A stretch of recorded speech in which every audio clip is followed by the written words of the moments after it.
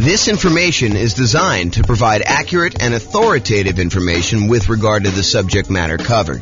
It is offered with the understanding that the presenters are not engaged in rendering legal, accounting, or other professional services. If legal advice or other expert advice is required, the services of a competent professional should be sought. Welcome to the Miramar Real Estate Investing and Real Estate Financial Planning Podcast. Learn all about investing in real estate in Miramar, Florida, with a combination of real estate financial planning and modeling with numbers specific to Miramar, plus syndicated, more generalized recordings of live and pre-recorded real estate investing classes, not all of them specific to Miramar.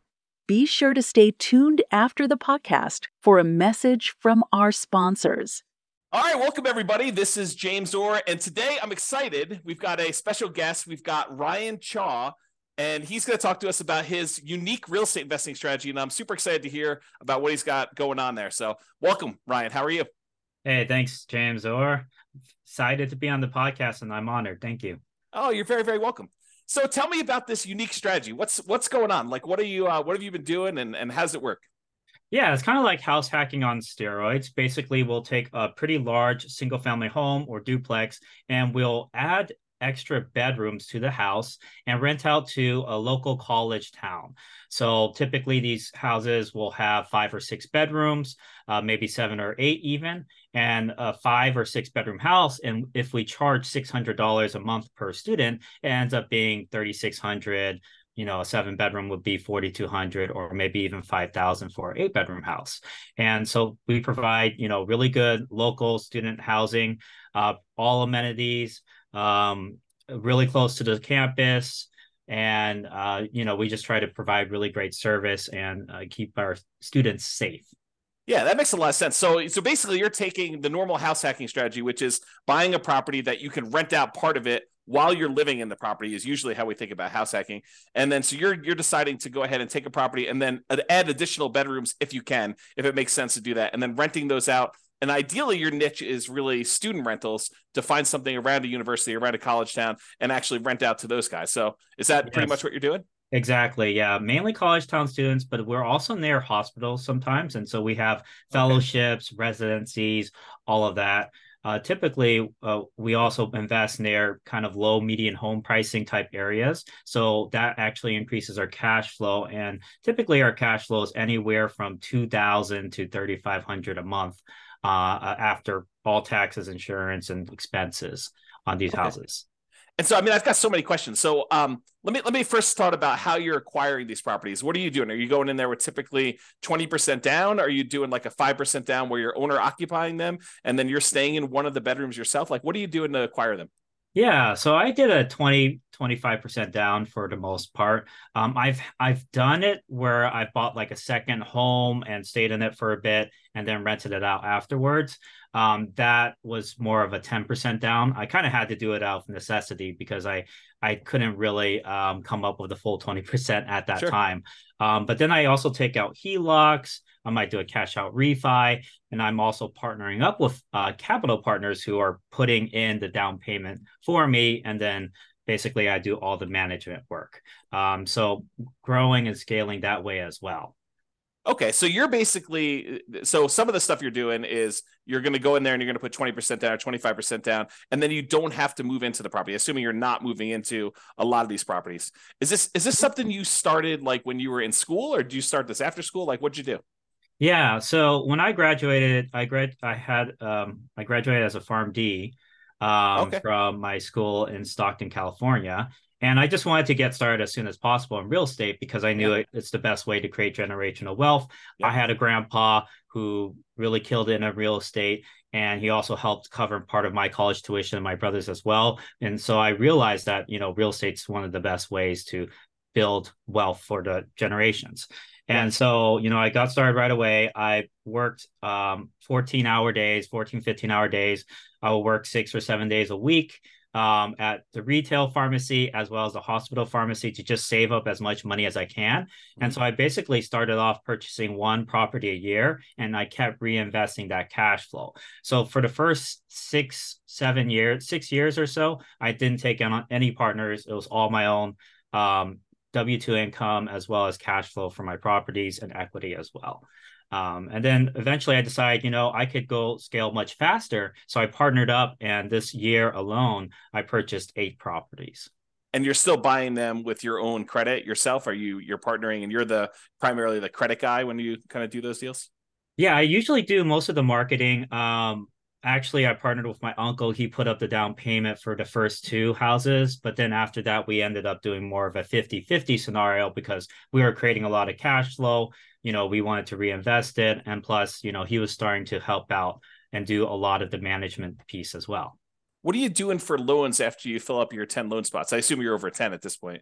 I'm at 8. So okay. I purposely did that because I still want to purchase my dream home and maybe my beach house or whatever. Yeah. I want to save at least 2 just in case, right? Otherwise, you run out of loans. You can't do a conventional loan anymore. You're kind of screwed, right? Well, so what we do now is the good news is for owner occupant properties, the 10 loan limit does not apply. So you could still do conventional financing over 10. Where you get caught is if you have more than 10, you try to get your next investor property, then you get cut off. You need to go to some type of other, non-conventional type financing. Right. I did actually use my owner occupied one right now. I'm house hacking this one, but yeah, totally understand there. But yes, what we do is DSCR now. In DSCR, you can use the rental income that the property will generate as long as it covers the debt, the anticipated mortgage payment, monthly mortgage payment. You will be approved for a DSCR loan. It's like a 1.1 times usually the monthly mortgage.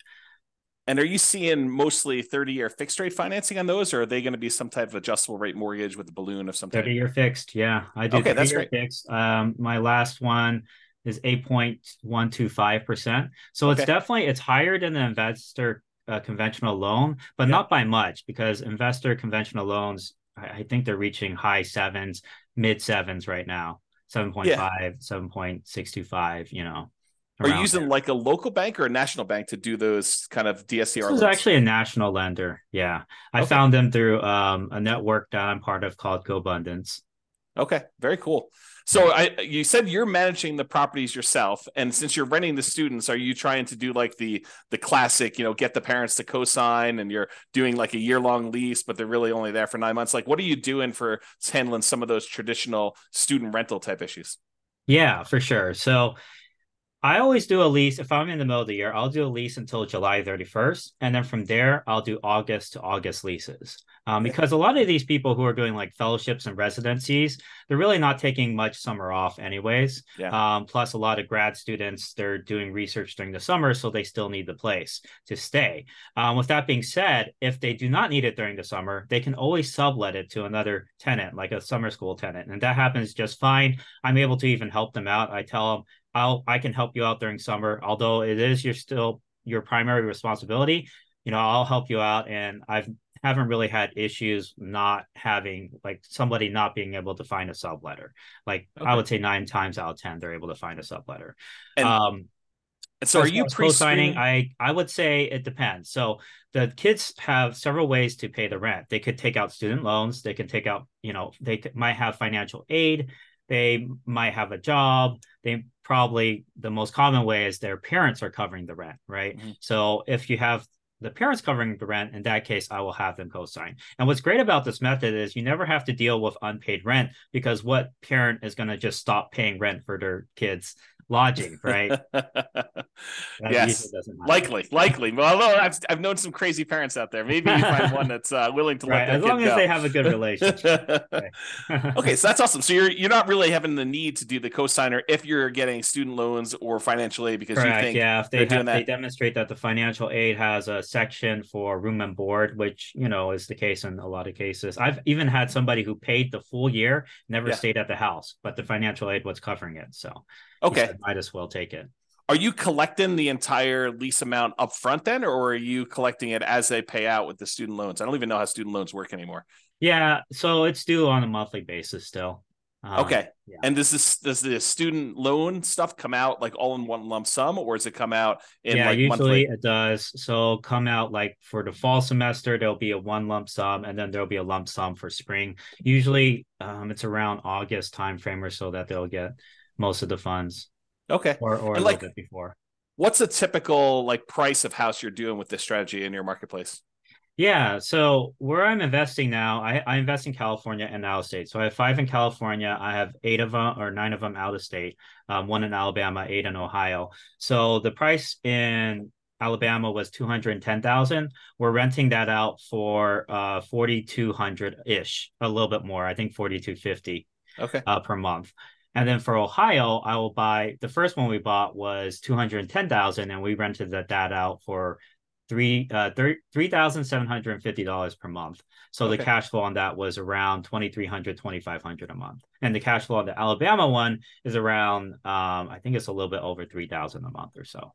Okay. And when you're qualifying for the loans, is the lender using the student like the student rental income, or are they using more of a traditional rental income in order to qualify for the loan? Yeah, so that's a very good question. So if you do a DSCR type loan, to get qualified, they will estimate what the market rent is. They're not going to assume that you're going to rent by the room. And sometimes, like if you do a refinance through a DSCR, they prefer to have a traditional lease. So you would have to have everyone sign on like one lease. But for conventional, they're actually okay doing a refi and taking 75% of your rental income. Usually 75, sometimes 100% if you actually report it on your tax returns. And as long as the conventional lenders, usually this is in most cases, as long as they see 1 year leases, they will still take that rental income. And they might take off 25% of it at most, but they'll still use it for sure. Okay, that's super interesting. Have you ever had, because I assume you do some like teaching of this strategy to some of your kind of like students and their partners to kind of help people do this. Is that right? Yeah, Yeah. definitely. Do you have people ever utilize like a variation of like a cross between the nomad real estate investing strategy of buying a property, moving in, living there for a year, and Mhm. then after the year converting that to a rental and kind of repeating sequentially in order to acquire their rental properties that way? And of course, the benefit is the 5% down owner occupant loan, and the better interest rates than you would get if you're doing like these DSCR and or investor type loans. Do you have any students who are doing like the move into the property, live there for a year, maybe even while they're in school, get roommates, and Yeah. then convert that one and keep it as a student rental to kind of maximize it? Yeah, definitely. I actually had three students this year at least that have done that strategy. They lived in it for a bit, or maybe, a year or at least a couple months, right? And Yeah. then they rented out to housemates, and Yep. then that's how they got started essentially. Yeah. And they're able to also put a lower down payment potentially. You do have to be careful with those regulations, though. Um, Generally, you do have to stay in it for a year, right? Yep. Unless you have a really good reason not to, like you lost your job or you're Sure. switching jobs, or maybe you had your mom you had to take care of who's sick, whatever, right? But generally speaking, yeah, if you do a house hacking strategy, you want to stay in it for a year. And I'm actually doing that myself right now. This house that I'm living in, I have four other roommates or four other housemates. Yeah. And so my rental income on this one is 3,650 per month, and my mortgage payment is 2,300. And I'm in Sacramento. So So 3650. So you're getting like $910 on average per roommate, essentially, in order to have someone living in that property. Is that about right? yeah, exactly. So 965 for the largest room, 850, 870, and then 830. And is Something like this, this. and I assume are you including utilities in your rents, or are you like charging them utilities as well, pro rata? Separate. Yeah, it's separate. Yeah, it's Okay. actually not included. They will divide it by however many tenants there are at the house. But I will cover the vacant room. So if there is a vacancy, I will cover the utilities for that one room. But like, let's say there's five people at the house, the bill is, I don't know, 400 or something like that. Each person would pay maybe $80 a month for utilities. Okay. Have you Um, had any issues with filling a vacancy like mid semester or anything like that? Or like if you don't fill it before the start of a school semester, it's a little harder to fill or anything like that? That's actually a great question as well. So a lot of people worry about that, but that's actually not the case, because there's always people coming into the college. In Mm-hmm. fact, around now, September, October, and November, you'll actually see a lot of international students coming in because they just had Mm. their visas approved. Okay. And visas, they get approved anywhere from, during the summer all the way until like December, basically. So you have all these students who are coming in finally after their visas approved and, getting started in person learning right away. But before that, they had to get all that situated. So you'll see a lot of people coming in like that. Also, if you're close by a hospital, it really doesn't matter Yeah. what the timing is. But with that being said, there are going to be like a big wave of students that will apply in April, May, and July. And then for spring semester, you'll get a wave around, November, December timeframe. So there's always people applying. There's even summer school, right? They'll apply around March or so. So you'll always get these kind of waves throughout. So don't worry too much about the timing. I actually purchased in the last year, I purchased pretty much a property every other month or so. Okay. It was just throughout, and we still filled them all the rooms. Yeah, part of it is judging demand though too. You have to make sure you figure out your market demand, and there's a lot of techniques to do that for sure. Yeah, are you doing your own property management? Yeah, actually, I do. I do have this general contractor with my business partner, and he does really great work. He's very reliable, and as long as I have, we have that boots on the ground that we can count on, that understands that we're out of state, so he might have to go the extra mile to make things happen. That once you have that one really good team player, you're set, essentially. Okay. Yeah. Are you doing like house rules, and are you like establishing those? Or are you letting them kind of like rule themselves, like Lord of the Flies type of style, or like what are you doing there for like managing the house while you're away? Yeah, I mean, whoever wins, right? No. So basically I send out this kind of like a PDF PowerPoint basically that they all kind of can go through, and it lists out all the house rules, what's the Wi-Fi, what's trash day, all of that type of stuff, right? Okay. Or what do you do if you're locked out? What's the lockbox code? And yeah, basically they get that right before they move in. Okay, good. Mm-hmm.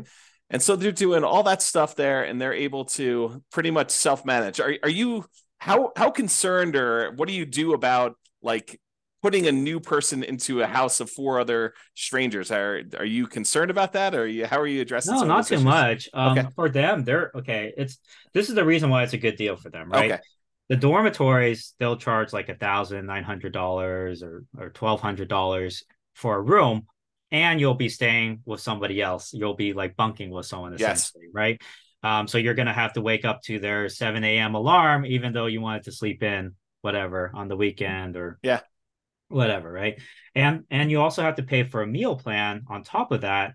And so for a lot of students that are trying to save money, and parents, right, they'd rather pay more like $600, $700, get their own private room, no bunkmate, right? Yep. And have all of this space, and be able to choose their own meals, right? Rather than having to select a meal plan. Plus, they have a full-on kitchen, they have a backyard, they have parking that you don't have to pay for.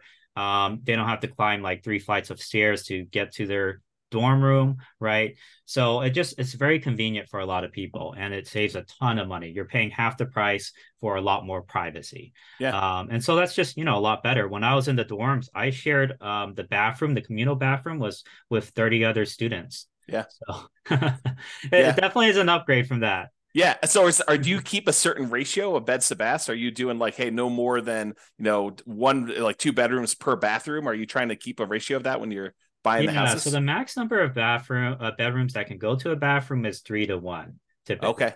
I know, I mean, my dad, for example, he had like 5 other siblings, and basically they had to all share one bathroom along with the parents. So it was pretty messy. But in most cases, people are willing to share with just like 2 other people. They just have to coordinate the shower schedules. And honestly, most of them aren't home. They're usually in class or in lab or studying at the library, right? Right. And so they're only using the restroom to shower and sleep, essentially. Okay, interesting. Mm-hmm. So I know and I'm sure this varies market to market, and I'm sure you do some research on this. In my particular market where I happen to live, we have a occupancy law. It's called the it's called the 2+1 rule. And so you can only have 2 people plus 1 additional person, the 2 unrelated. So 2 plus one unrelated person living in a particular property. Are you like checking that as you go and do it, or is student housing like exempt from that rule, or what are you doing about that? Yeah, no, for sure. That's a very good question. We always have to bring that up because in certain markets, they'll have these ordinances and they'll actually have cases where, student potentially was kicked out because the occupancy limit was breached. So it's really important to be aware of the laws in your market. But with that being said, there are exceptions you can have. So there's something called like a change of use permit where you can change the use of your house from maybe a single family home to a boarding house or a rooming house. There's also a variance, zoning variance. So you could pursue that and get yours basically as a special exception since we're so close to the school, and we're bringing in professional students. Can we go ahead and do this? So the other thing to keep in mind is that limit is per unit.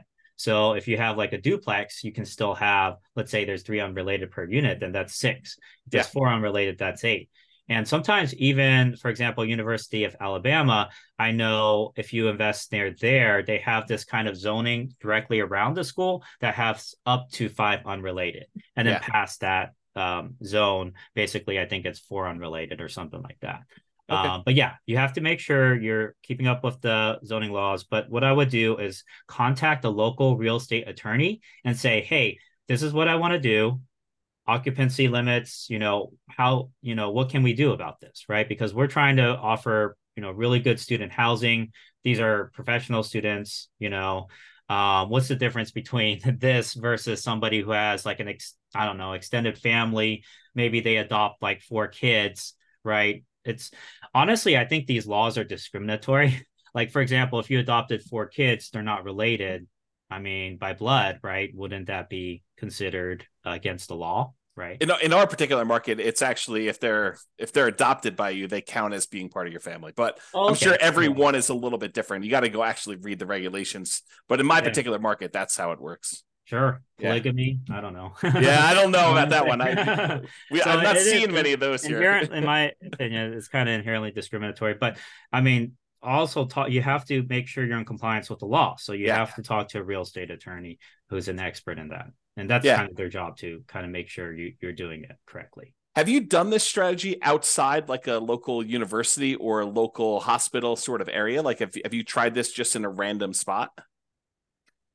I wouldn't say no. I wouldn't say that because I definitely we're very focused on providing really good student housing, right? Being the best student housing provider. So we always want to be in a market that has a lot of like hospital positions or a really good college. Usually it's a top college. If you're thinking about like Ivy League colleges, maybe like Johns Hopkins or Princeton or whatever, right? We don't have to be Ivy League, but we're still in the top like 200, 300 colleges usually. Yeah. Have you done traditional rentals before, or has this been your strategy since day one? It's pretty much been my strategy since day one. My grandpa did do traditional rentals. He had a set of 6 flats in San Francisco. And so he rented out to families. He had so much trouble with that house. Like a hoarder tenant, a tenant who would stomp on his like the ceiling above him at like 3 a.m. So like they're having like these parties at like 2 a.m. or something like that. So they're dancing at 2 a.m. So yeah, he had a lot of difficulty with that. The thing I like about students is, especially high quality students like juniors, seniors, grad students, they're really focused. Like they want to get that doctorate. They want to get that MBA, JD, MD, etc., engineering degree, whatever. So they're highly focused on their studies and they're going to generally take care of the house too. I mean, they don't want to live in a pigsty, most of them.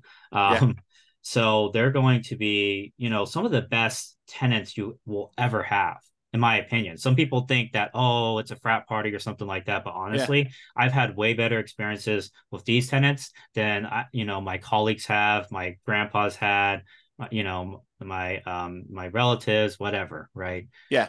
And are you doing something? I'm assuming you're doing like little things to cater to this group, like, keypad locks to let them in instead of having to do separate keys, and you can remove one and like all that stuff that I'm sure you're kind of really focusing in on. to cater to this group of students. Oh Are yeah, you and all the amenities we provide to cater towards that. We have like a Ring doorbell system, and they have access to it so they can see when their packages are delivered. okay? So that provides the safety. We have floodlights. We have study desks everywhere. We have a study room potentially. So yeah, it's basically very, very student friendly, And and attracts really good students as well. you're furnishing the house to kind of get it ready for all this stuff. So you have like the central living room's got a TV and a couch and like furniture in there and study desks. I'm sure you just talked about as well. So you're doing a little bit of furnishing. What does it typically cost to furnish a student rental like this? Oh yeah, that's a great question. So it depends on what your budget is. You can Yeah. furnish a whole house for less than $3,000 or less than 2,000 even. If you Okay. go to like, let's say Facebook Marketplace, you can find kind of cheaper mattresses around $300 per full size mattress. So if you get like six of those, that's maybe like 1,800, and then the rest of it you get on Facebook Marketplace. That would be 2,500, for Okay. example, for a 6 bedroom place. But it's kind of up to you if you want to do what I do, and I kind of invest in really good furniture. I mean, it's cost effective, but it's also really good. Yeah. I go to Amazon, Walmart, and Target and Home Depot. Those are kind of like my go-to places, and Lowe's Yeah. as well. And then for kitchenware, you can actually save a lot of money on that. You don't need a fancy kitchenware set. You can just go to the Dollar Tree or the 99-cent store, and all the utensils will be like $1, right? Or plates Okay. and cups will be $1, but it's still really good quality. Like I use it all the time, Yeah. my house. So like the amount of furnishing you're doing, you're providing like a bed, like a clothes dresser or something like that in their rooms, the couch in the living room. I'm sure. Are you doing a TV? No, You're, actually, you're not I do providing a not TV do at a all? TV. Yes, that's up to them if they want to bring in their own TV. I want to encourage studying, right? I want this to be a very Okay. good, You're quiet, you're the studious landlord environment that for wants them to people. graduate. Yeah. Oh, that's No, pretty no funny. beer pong, Okay. Yeah. But I So mean, it's up to them. If they want to bring in the TV and do that, that's fine as well. Like like I said, like I do keep a pretty good security deposit as well. So if something breaks and it's the student's fault, then yes, we could keep the security deposit. But in my 7.5 years of doing this, the probably the biggest expense I've ever had to replace was like a broken window, and the tenant had to, they covered all of that, right? so you're doing like 1 month's rent of security deposit, or you're doing larger than that? 1 month rent for Ohio and Alabama, and 1.5 in California. Because if you go past the limit, the state limit, you Yeah. have to pay interest on it.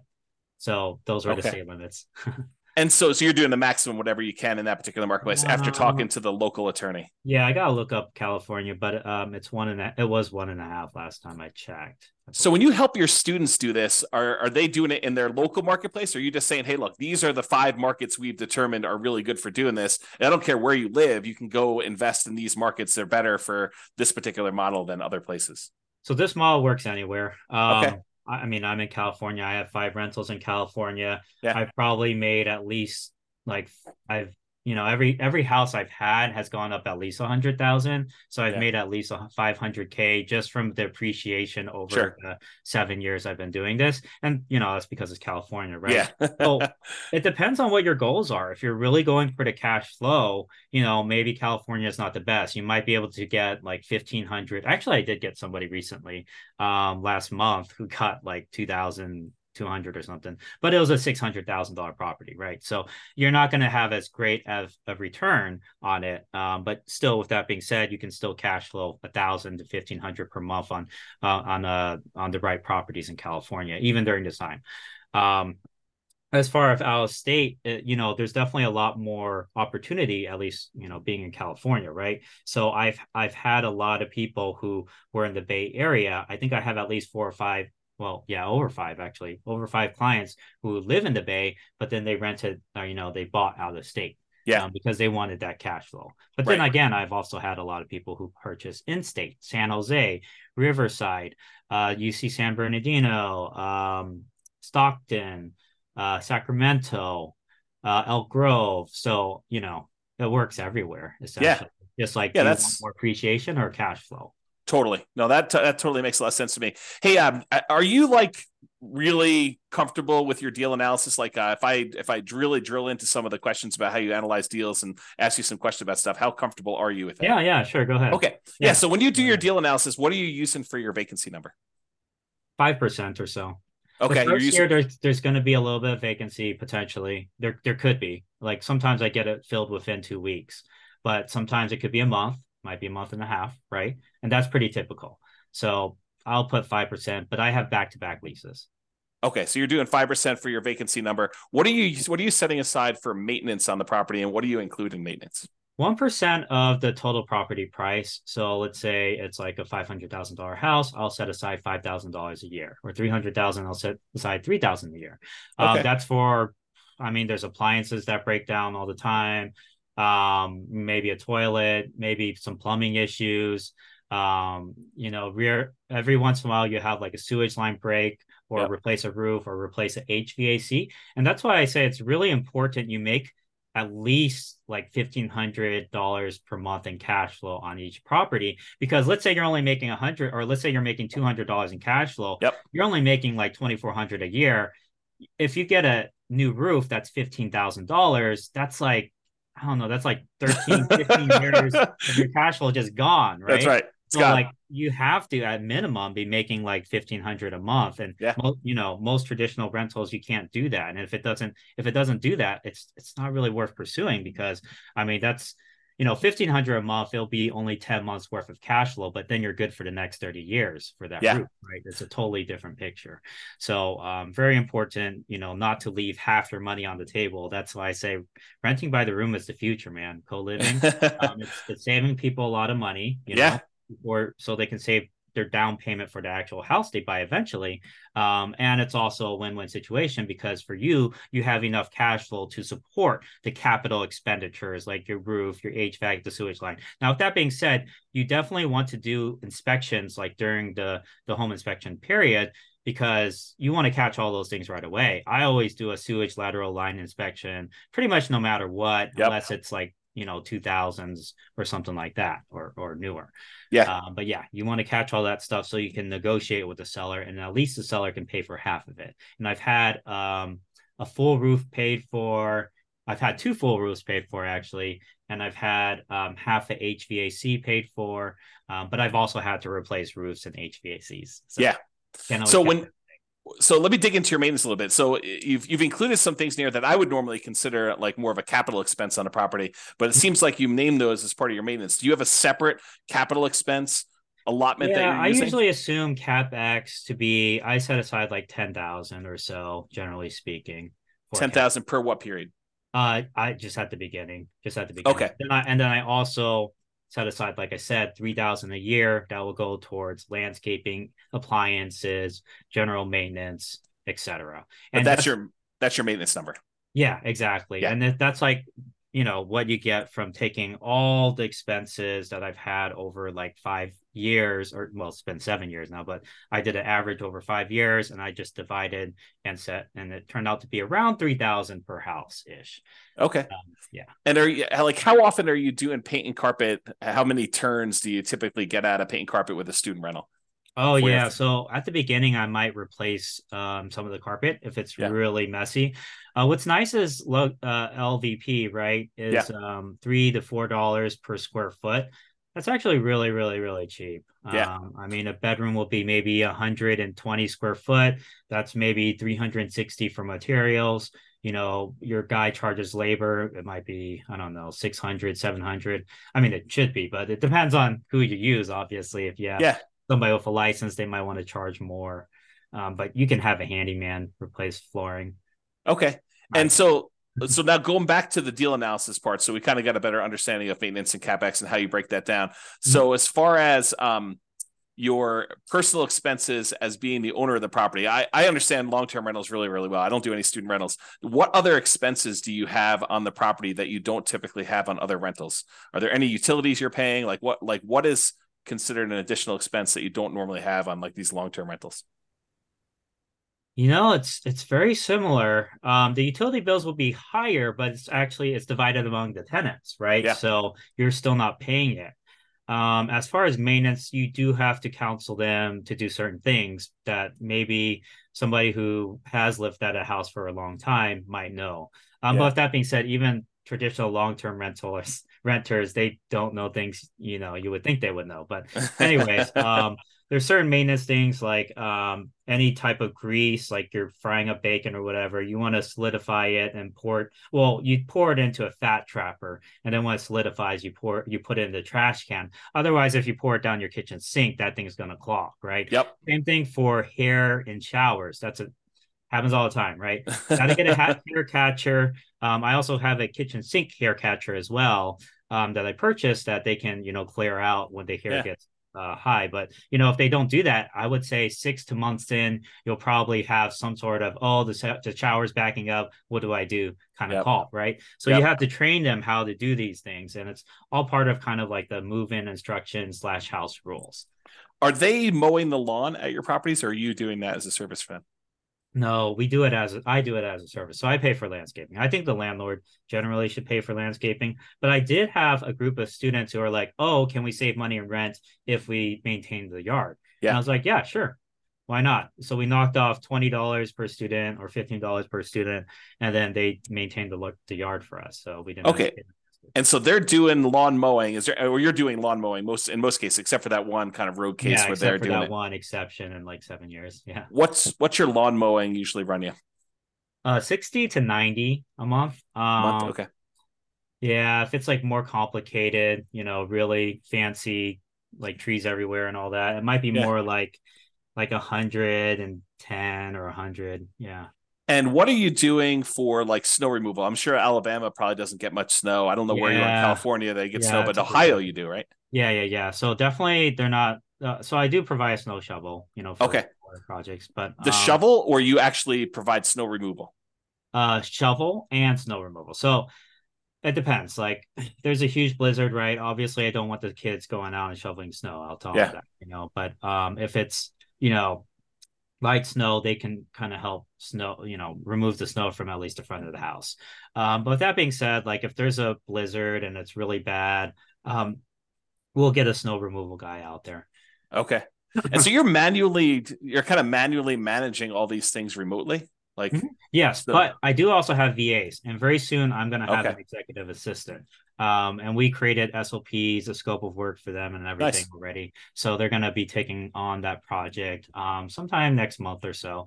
Just because it's out of state and Sure. everything, I'm like, it's nice to kind of offload some of those projects to other Yeah. people. Yeah.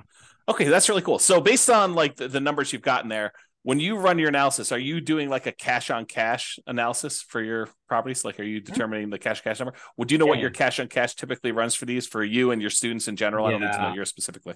Right. So a lot of times it'll be above 20%. So like I Okay. would say, maybe on the low end 20%, but on the high end we've hit like 50% cash on cash returns. I know it sounds like, is that real? It kind of raises red flags, but yeah, we've made that in some of our properties. Yeah, and when you do your calculation, I'm assuming you are taking into account vacancy and the maintenance numbers that we talked about, and I assume the Yeah. CapEx numbers you're talking about, Yeah, you always have to take into account all of that. and Yeah. utilities and stuff like that for those. So Mhm.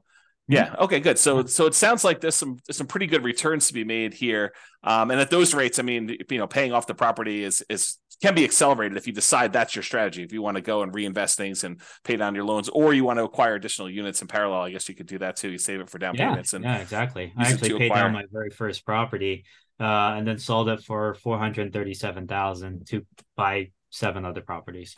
So you re-leveraged. You basically went in, you bought properties, let it appreciate because we were in a very bull market, with the market Yeah, going up last 10 exactly. years or so. That was my first house too, so 7 years ago. So Okay. significant amount of equity on that one. Yeah. And then you went and sold it. And then did you a 1031 or did you just kind of take the money, pay the taxes on it, and then go out and redo it again? Yeah, I would recommend 1031 if you can, but it did require reinvested all of it, and I wanted cash available because we know, the economy. No one knows where the economy is going, Sure. but it's good to have cash on hand. So I Yeah. wanted that cash, so I was like, okay, let's just do this instead. Yeah. Are you a big reserve guy? Like, do you think a lot about reserves when you do your Oh rental yeah, property stuff? oh Okay. yeah. I So always 100,000 in reserves. Where I'm at right now, at least 100,000. Otherwise, it's like I've seen a lot of stuff go down in houses right after Yep. 7.5 years. I guess like at the beginning, if you have like up to four properties, you could probably get away with like 25, 30,000 in reserves or so. Um, Unless you want to put everything on a credit card. And there are business credit cards, by the way, that'll do 0% for a year Sure. if you're worried. And there's also HELOCs as well, which you don't have to take out until you use it.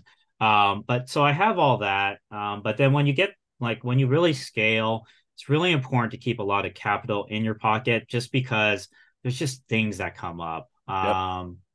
And I would say when you hit 10 properties, I would recommend having a good 80 to 100,000 kind of just as cash. So you think maybe as a HELOC, yeah. So you think of it in terms of a fixed dollar amount and less so in terms of like the number of months of the actual expenses you have on all of your rental properties combined, like like 6 months of reserves as an example versus your $25,000 in your account. You like to think of it in the dollar amount? Yeah, I usually do. Okay. I think about what I might have to eventually replace on each property as well. Sure.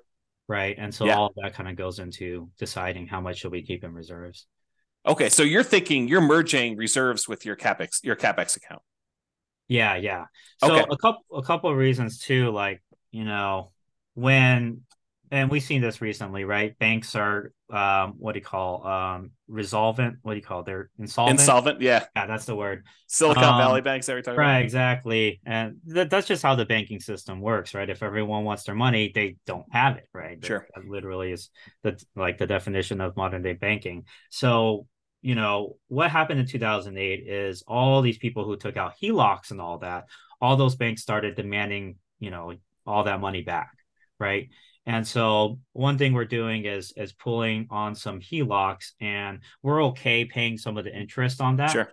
just for the peace of mind to have that Yeah. liquidity, right? Because It's if you pull like it out and you put it in another bank, now they can't close the account.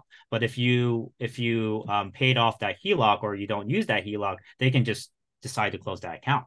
totally. It's actually written in the HELOC contract in most cases too. So Yeah. if Yeah, you're totally. a real estate investor, keep that in mind, especially during these times. Good. Well, I'm glad you're doing the reserves. I'm glad you're teaching the reserves thing. Let me ask you kind of like a follow-up question about reserves then.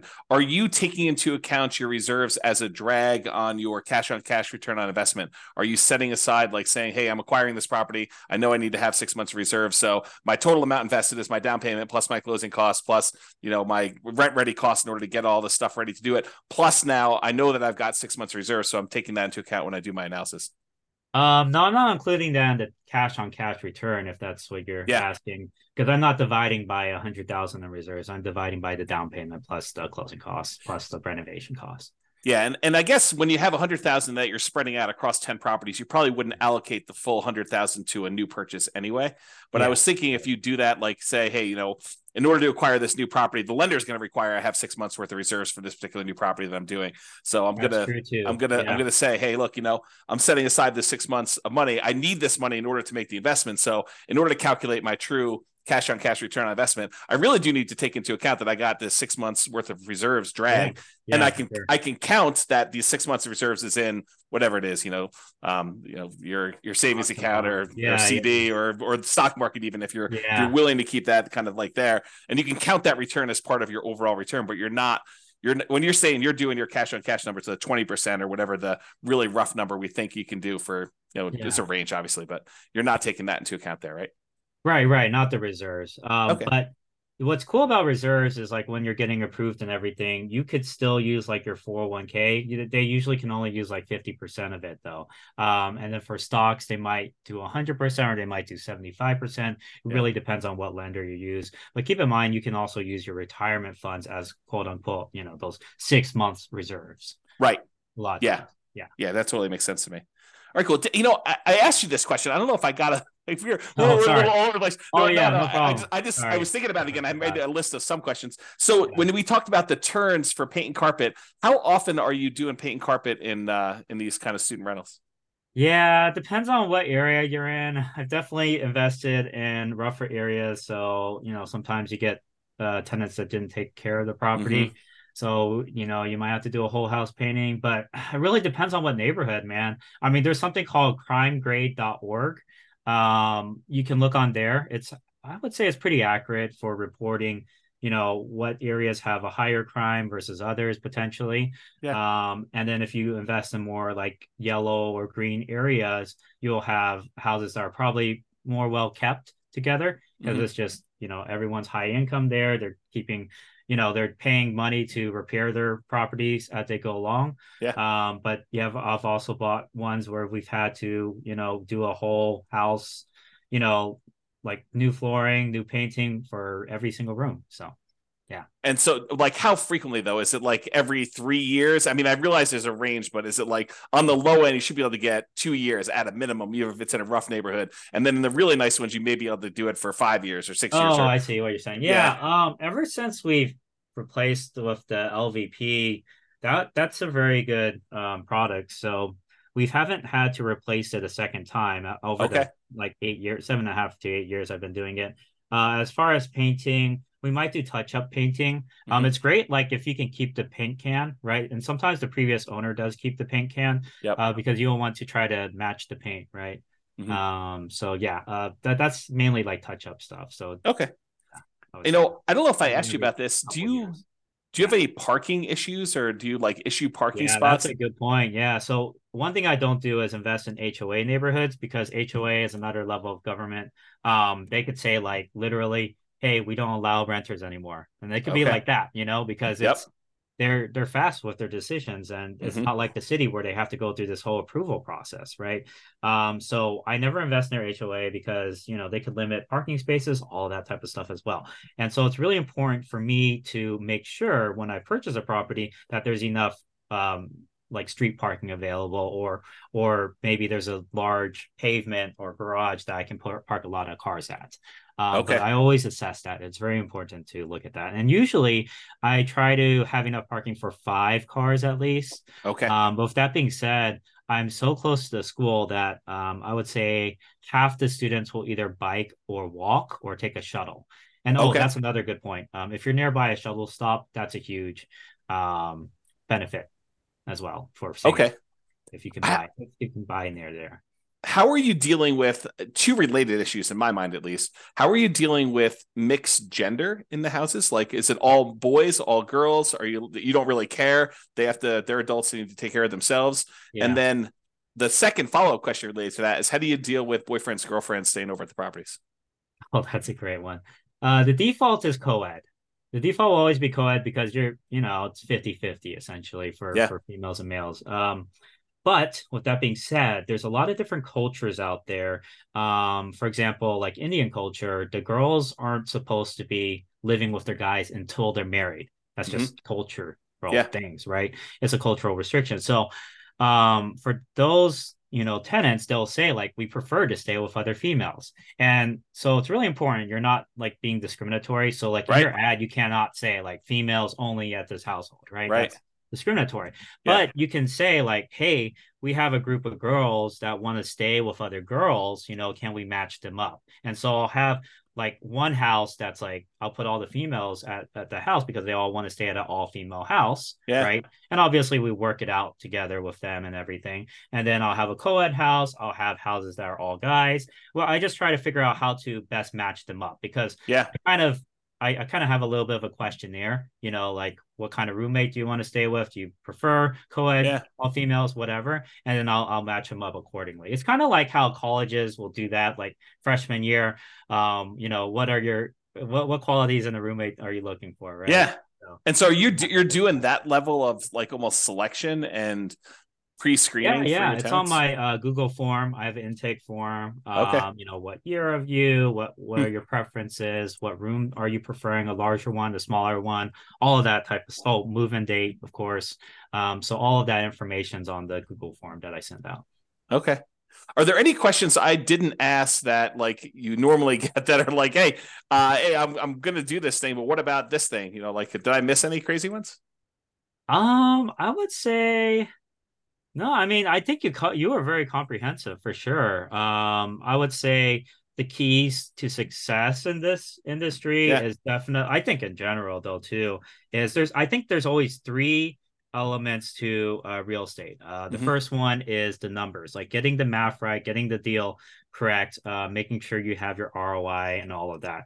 The second one is teams. So making sure you really establish a really good team in whatever market that you're investing in, right? And then the last one is, oh shoot, I'm trying to remember what. That's all you need.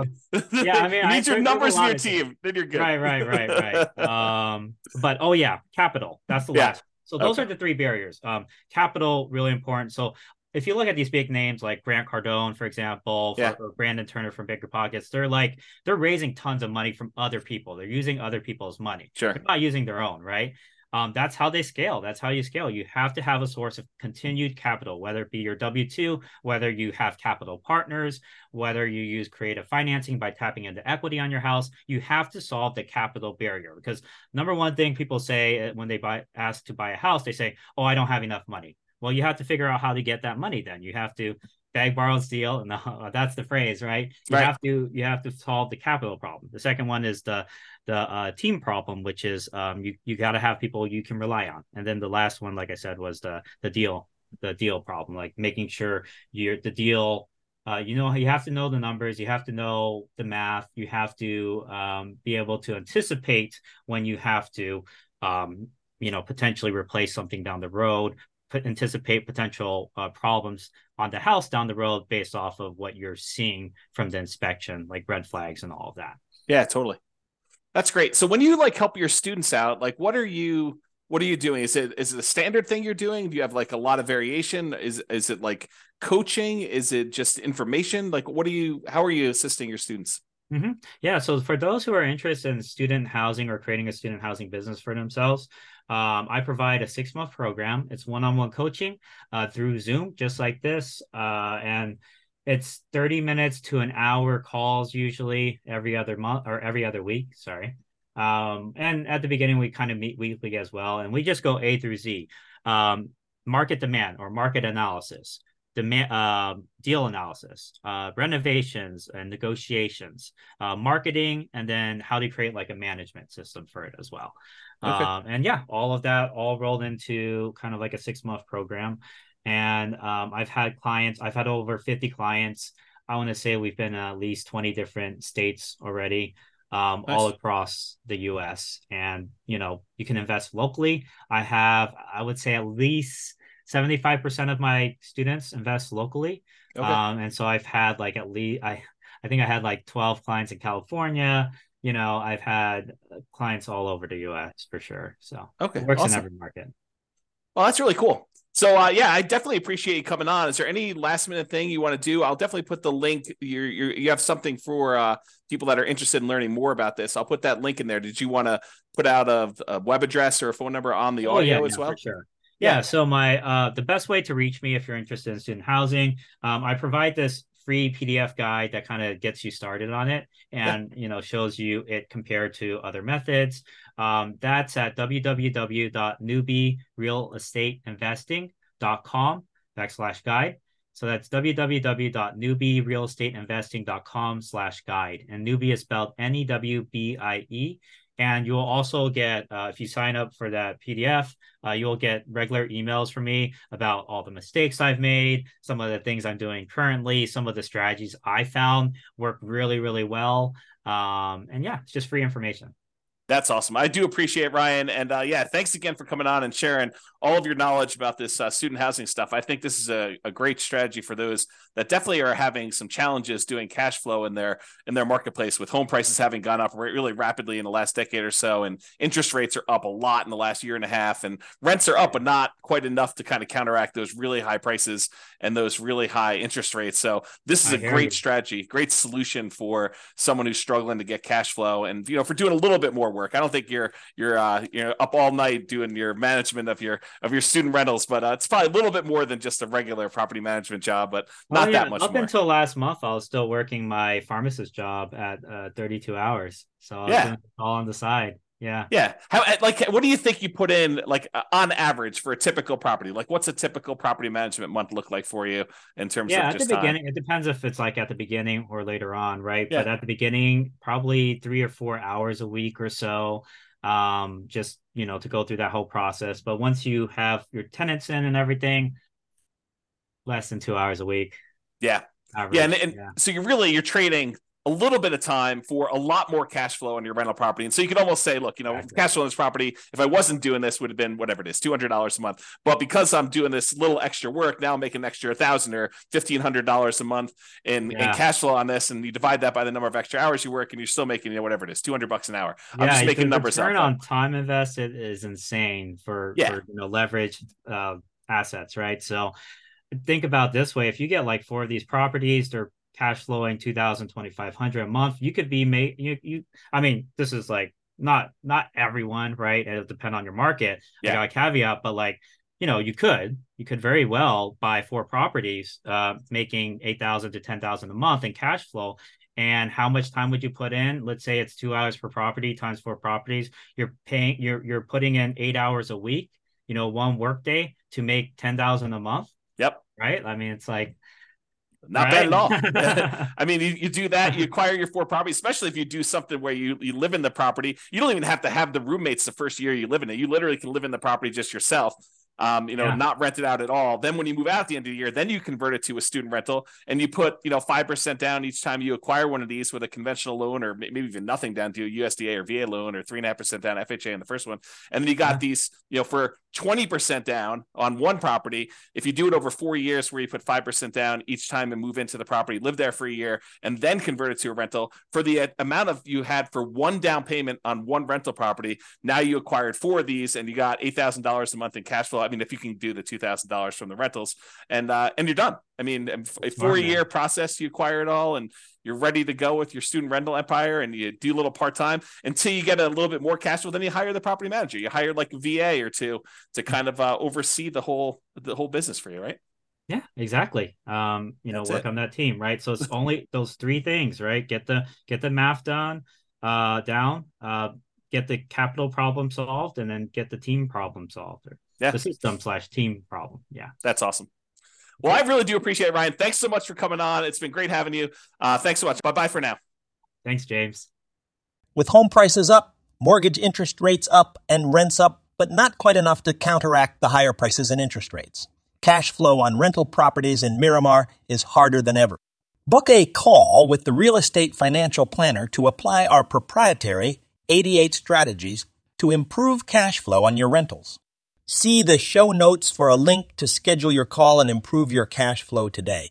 If you're a real estate agent, lender, or professional in Miramar that wants to help our real estate investor listeners, consider reaching out to learn about collaboration opportunities with this podcast. We'd love to add more value to our listeners by having you assist our investors buy, sell, and finance their real estate investments. See the show notes to schedule a call to discuss collaboration opportunities